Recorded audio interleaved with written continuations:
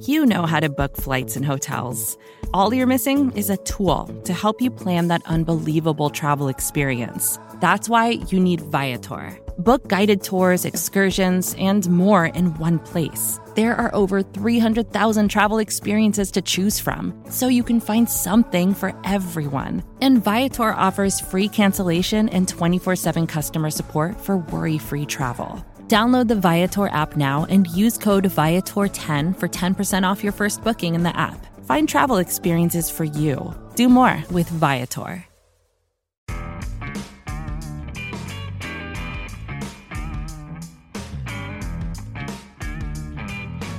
Hello, Giants fans, and welcome to the Valentine's Views podcast, your place for thoughtful discussion about the New York Giants. Please remember to subscribe, whether you're watching us on YouTube or wherever you listen to podcasts.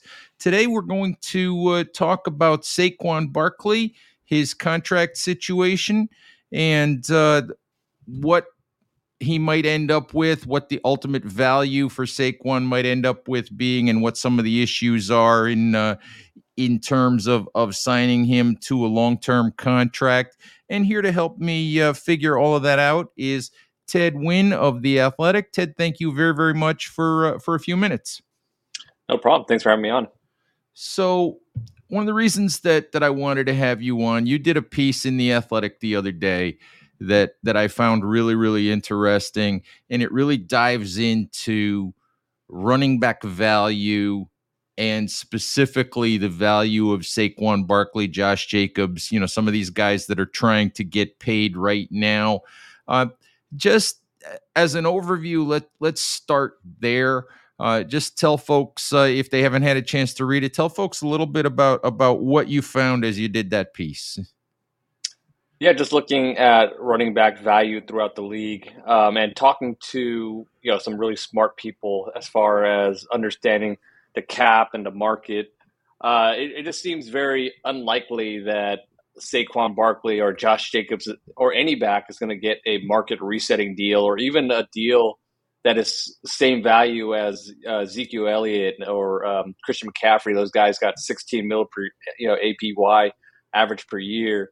Just talking to people, it doesn't seem like that kind of deal is going to come around again for a long time. So Saquon has come out and he said he's not looking for a market resetting deal. I'm not sure what he's looking for. I think Josh Jacobs might be maybe a little more aggressive in what he's looking for, just based on his quotes about doing it for the future and doing it for a running back that is going to come after him. But it's just tough for running backs right now because, whereas other positions will peak and enter their primes in their second contract, a lot of running backs are entering their prime years during their rookie years, and they fall off a cliff pretty quickly.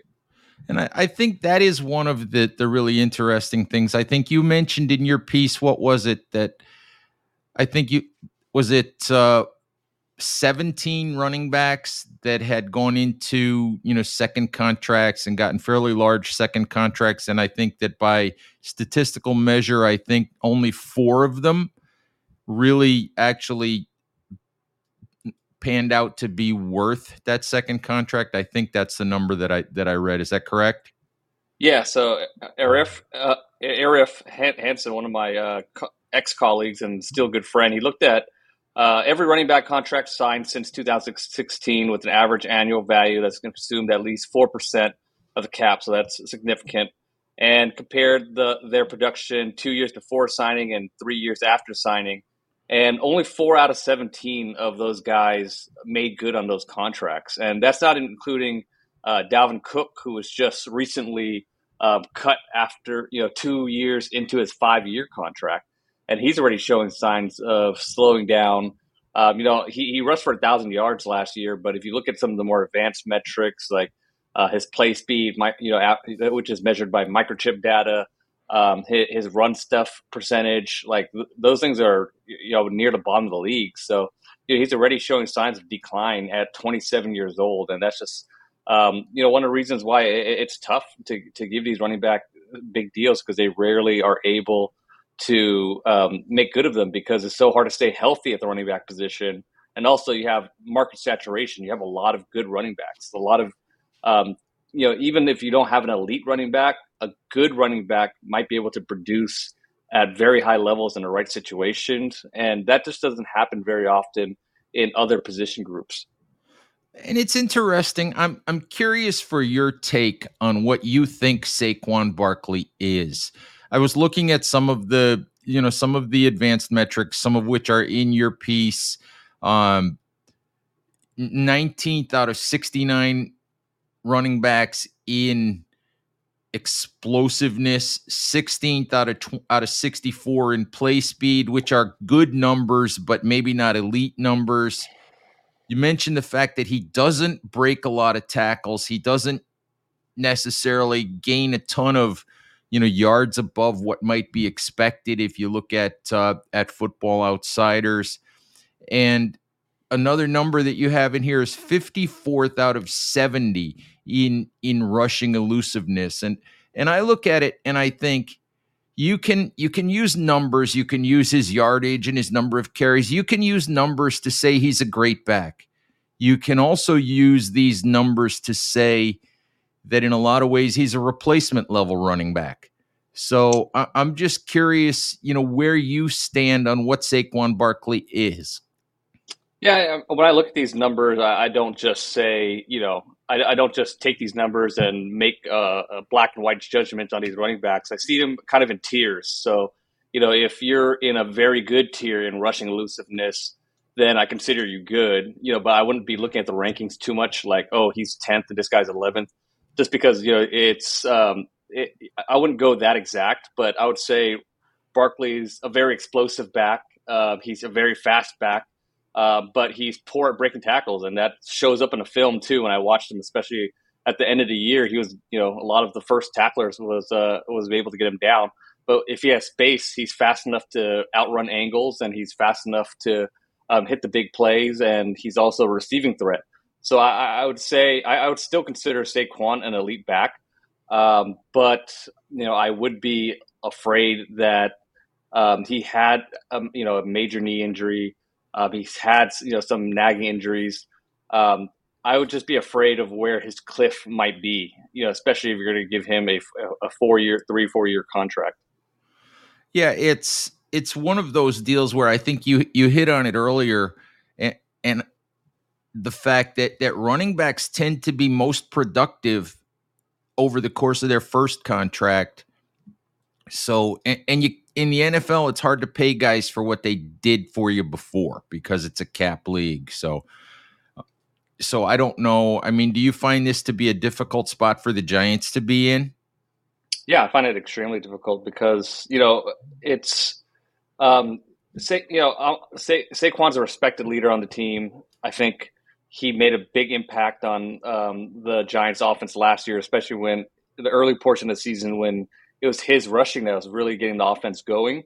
I think he's a hard worker, and there's a human side to this too. Like you can't just treat one of your leaders like giving him, franchise tagging him year after year and just expecting him to just be a good soldier and just, do that for your team and sacrifice his body. So there's a human element to it. You want to give him a long-term contract and, make him happy and give him some security, but at the same time, like you can't hurt your cap space and put yourself in a bad position later on. So it's a very difficult balance to, which is why we're here right now.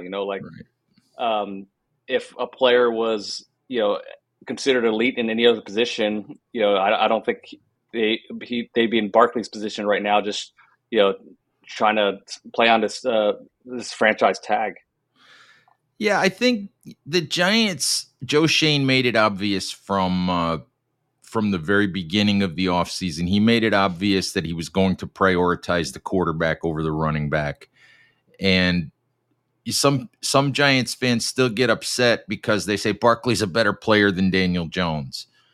And yet I've said, look, quarterback is more important than running back. If you think you have one or you think the guy you have might turn into one, you have to take care of that guy first, and you take care of other things later. I'm just curious if you believe that from a philosophical standpoint that idea of let's take care of the quarterback first and then deal with Saquon, deal with Dexter Lawrence, deal with the other guys later was the right move for the Giants to make? Yeah, I think so. I think just based on history, and we talked about the recent history of even long-term contracts with running backs, it makes sense to prioritize the quarterback first. Obviously, it's the most important position in the NFL, and Daniel Jones showed some real signs of improvement last year. And there's a debate to whether you should pay quarterbacks that are kind of I wouldn't say Daniel Jones is elite, and I think he had good moments last year, but there's some analytics guys and some guys that might consider not being in quarterback purgatory. I mean, I think there's a chance Daniel Jones might take another step up this year, but if he's playing on the same level or around the same level as last season, then you're still kind of in quarterback purgatory, and you gave this guy a long-term contract, and I'm not sure the details of the contract if there's outs later in case he does regress. But prioritizing the idea of prioritizing the quarterback is obviously a sound idea. But whether or not Daniel Jones is that quarterback will remain to be seen. But I am encouraged by what we've seen from him last year. Yeah, I think the Giants, the way that contract is structured, it's really 4 years, $160 million on paper, but it's really 2 years and 81, 82, whatever that guaranteed money is. I don't think there's any fully guaranteed money after the second year.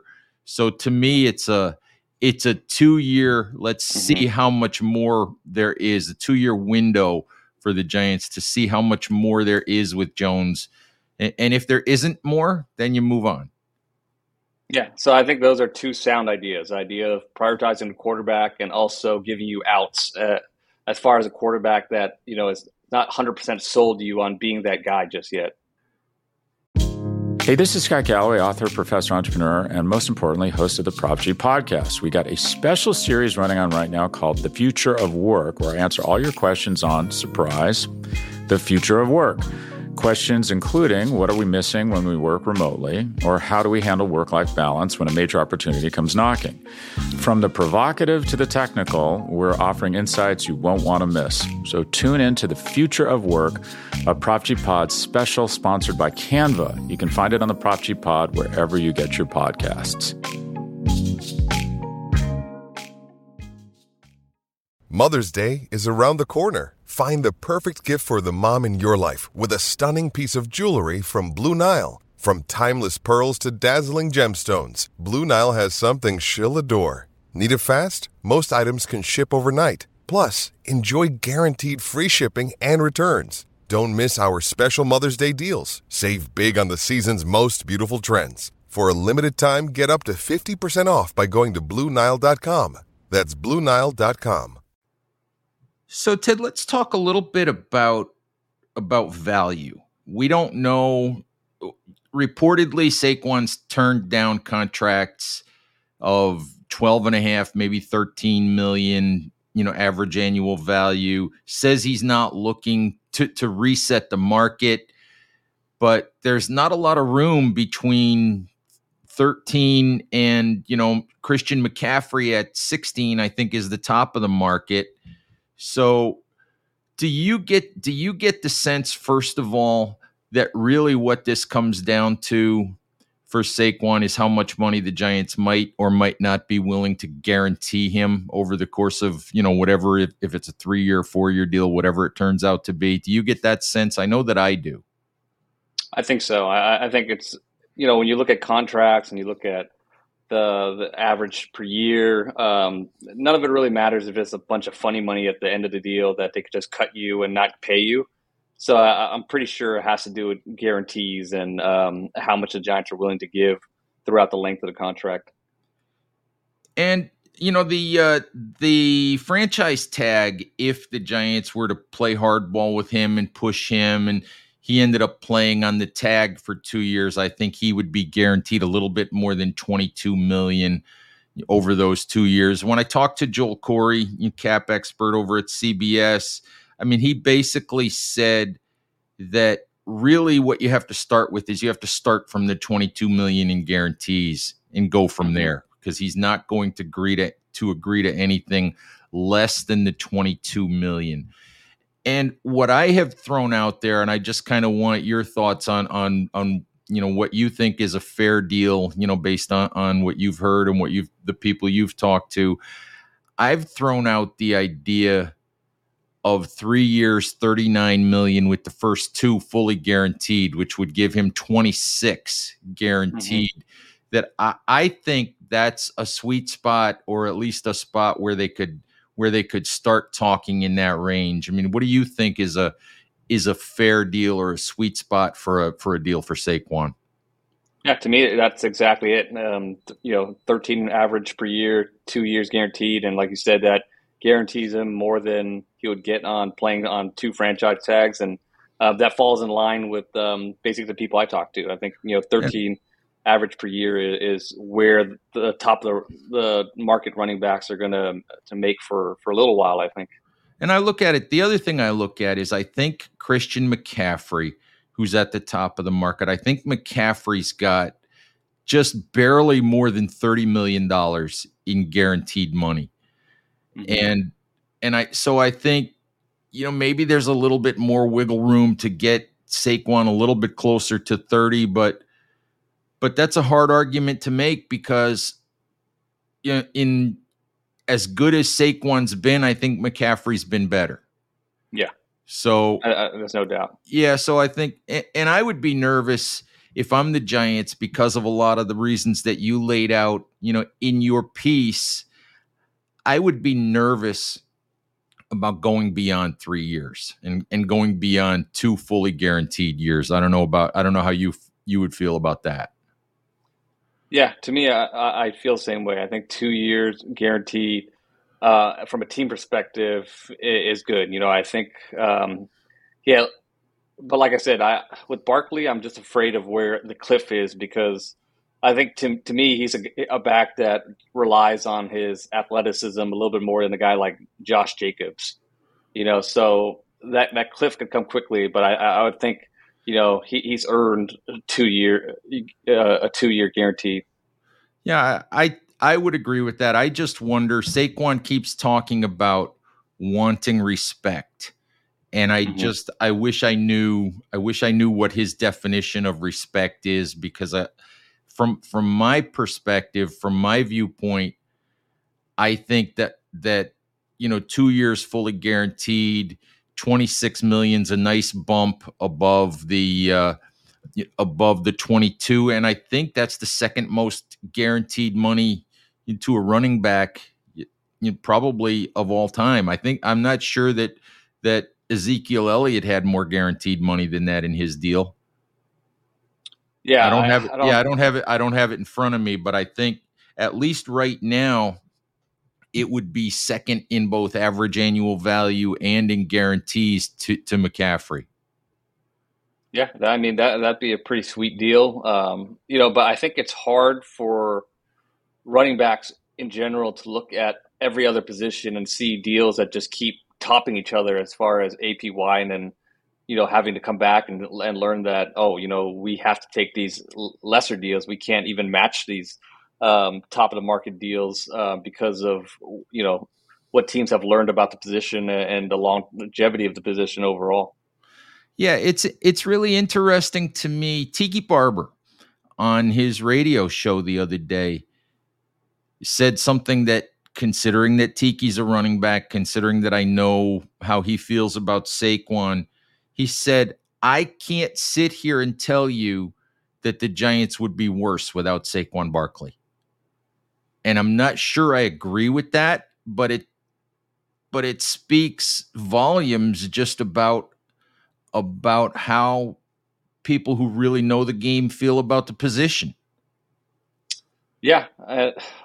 I mean, I wouldn't agree with that, because I do think he does make the Giants a better team because of his explosiveness. And again, I think he has really good receiving ability, which you want to look for with elite backs. And I think, it's tough to gauge exactly where the value of an elite running back is.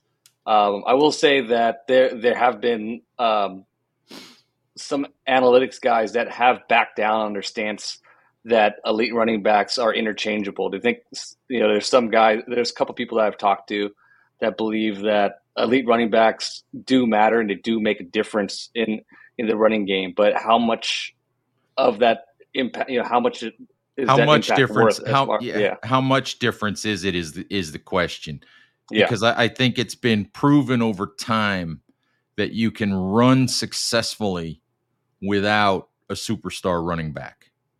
It's just how much on top of that, does the superstar running back give you?